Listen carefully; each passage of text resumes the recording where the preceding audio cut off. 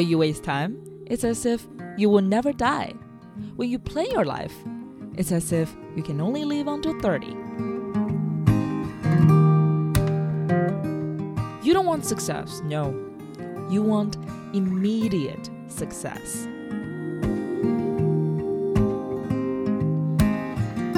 You're so young, yet you want to peer into the entire world. You're so impatient, and you want to figure out the whole life when you've barely started your life.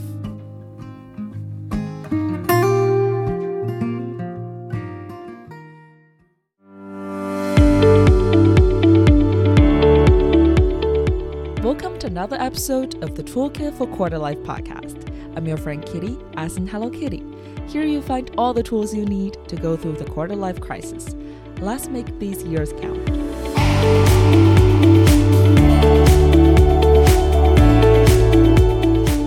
Last week I was watching the video editing tutorial and I stumbled upon a comment. The comment says, I aspire to become a content creator, but I've been creating content and haven't seen any result yet. Can you help me figure out why? I decided to check out that person's personal homepage, hoping to offer some guidance if possible, since I've been creating video content for over 3 years now. But what I saw surprised me. There were only 2 videos on the homepage. Only 2, girl. Of course, no one is going to pay attention to your work at this stage. Of course, you're not among those geniuses whose first video just went viral. They were even 1 in a million. Of course, you're not going to see any immediate result. You're not a sucker. You're just a beginner. One very common misconception, which I've also held for a long time, is that if we don't see any immediate success, we assume something is not meant for us. You write 2 blog posts and only get a few reads, you think, okay, I must be terrible at writing. You start a new relationship, have a fight, and believe, okay, this will never work. You make mistakes at your first job, and you conclude, okay, this career isn't for me. But is it really true? In so many cases, I think what makes us anxious is not whether we can achieve our goals, it's whether we can achieve them immediately. We don't want success, no. We want immediate success. We want to succeed as soon as possible, succeed with minimal effort and no obstacles along the way. Social media today bombards us with quick success stories, and we see people teach us how to achieve something real quick. Transition to a new career under 3 months. Learn a new language in 30 days. Transform yourself in half a year. This seems to be an era where if you don't achieve something in a very short period of time, it's not an achievement anymore. Yeah, it's possible, like, maybe you are not a good writer. Maybe that person isn't the right one. Maybe there is a career out there that suits you better. But it's too early to say. It's too early to give up. More likely, with very few blog posts, you're still honing your writing skills, and your 30th blog will be a hit. With the first few fights, you're still exploring a way to get along, and you will enjoy each other's company more and more. And with the few mistakes, you're supposed to make mistakes as a rookie in the job, as every rookie in the job, otherwise your manager's position should be yours. The 10,000 rules does have a point. You're not a sucker, you're just a beginner. You will arrive at where you want to go, you're just not there yet. Not yet means you have potential. Means it's not the final chapter. Means it's okay to not be okay now. I quite like watching Lavendare's YouTube channel, and I recall her sharing that it took years, like 4 to 5 years, for her channel to gain traction. She would have regretted giving up if she hadn't persevered. Remember the story of the gold digger who stopped right before finding the diamond? In addition, if you succeed too quickly, you might be addicted to instant gratification, instant feedback, and you might thus hesitant to pursue long-term goals. An example from myself would be for my first channel on Little Red Book, like a Chinese equivalent of Instagram and YouTube combined. My 4th video went a little bit viral, got like a few thousand likes. And that made me think, oh, if I enter into a new platform and if my first pieces of content don't go viral, then this platform is not for me. Different platforms have different audience, have different algorithms, and I also can't deny I was very lucky when I established my first channel. Just as an old Chinese saying goes, 欲速则不达, haste makes waste. If something is worth doing, it's also worth us being beaten many times. It's also worth the patience. It's also worth the wait. Don't turn the urgency of having aspirations into a frantic rush for quick success. Don't delude yourself into thinking that staying up a few nights can achieve results that others have worked hard for several years. Don't delude yourself into thinking that a few years of effort can catch up with the efforts of generations. I have a friend who's still at university, and whenever she complains to me, she was like, I'm so lost. My life is a mess. I'm going nowhere. I will be like, hang on, girl. You haven't even graduated yet. You're 22. What do you mean your life is going nowhere? Your life hasn't even begun.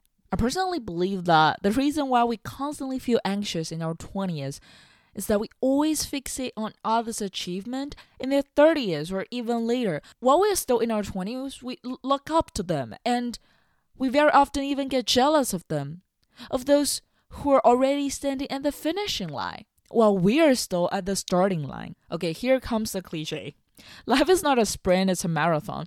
And comparing our chapter 1 to someone else's chapter 10 is not only unfair, but entirely unproductive. We sometimes try so hard to follow the societal clock, identified by social psychologists as shared expectations of age-appropriate behavior. Members of society are told explicitly and inexplicitly when it's appropriate to start their first job, to get married, to have a baby, to purchase a house, and to retire.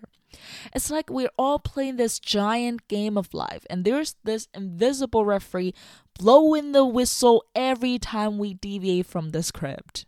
In our 20s, you want the prestigious degrees, you want the house, the car, you want the perfect partner, you want the best friend, you want profound insight into the society, and you also want an Instagrammy lifestyle. If you can get all you want in your 20s, what do you plan to do in the following 50 or maybe 60 years after your 20s?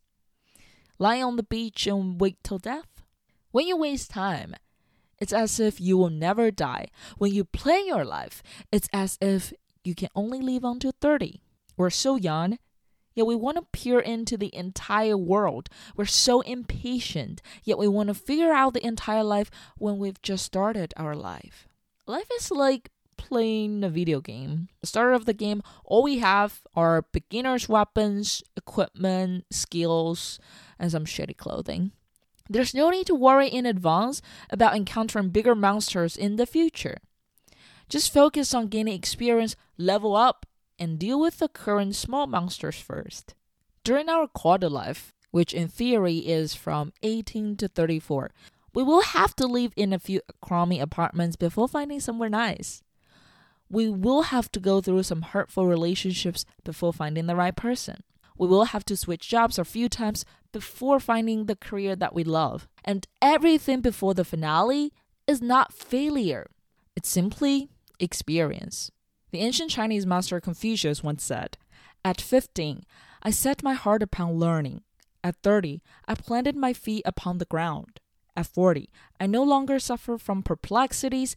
At 50, I knew what were the biddings of heaven." For many years, the phrase, "At 30, I planted my feet upon the ground," in Chinese, 三十而立, has been seriously misinterpreted. People mistakenly assume that it means after you blow off the candles on your 30th birthday cake, you need to buy a house, get married, and settle down. But no, because Confucius himself got married at the age 20, so it's not about that. He was a lecturer who traveled around the 6 different nations in ancient China to spread his wisdom, so he was always on the move and had no need for a house. The most accurate interpretation is that at 30, we take on responsibilities and we establish our purpose and direction in life. For so many times we've heard Forbes 30 under 30, 40 under 40. We live in a society that just loves to celebrate early accomplishments. But what might happen if we shifted and we started to celebrate the late bloomers, or as I once read, the right on time bloomers? I'd be more interested in Forbes 70 under 70 to see who are still lucky enough and persistent enough to be able to still do the thing they love for the whole life. Here's a quote from an Instagram post I stumbled upon this week that really resonated with me. It goes like this. I have so many more lives left in me. I haven't met some of my best friends yet. I haven't traveled to all the places I want to go. I have time to move and time to return home. I'm still learning how to love myself, learning what I'm truly good at. I'm so excited to meet all the future versions of me and hear their stories. So next time you doubt yourself, remember, you're not a sucker. You're just a beginner. This is for today's episode of Toolkit for Quarter Life. You can find it on Apple Podcasts, Spotify, or wherever you listen to podcasts. You can also follow the channel on Instagram, Toolkit for Quarter Life, and the link can be found in the show notes.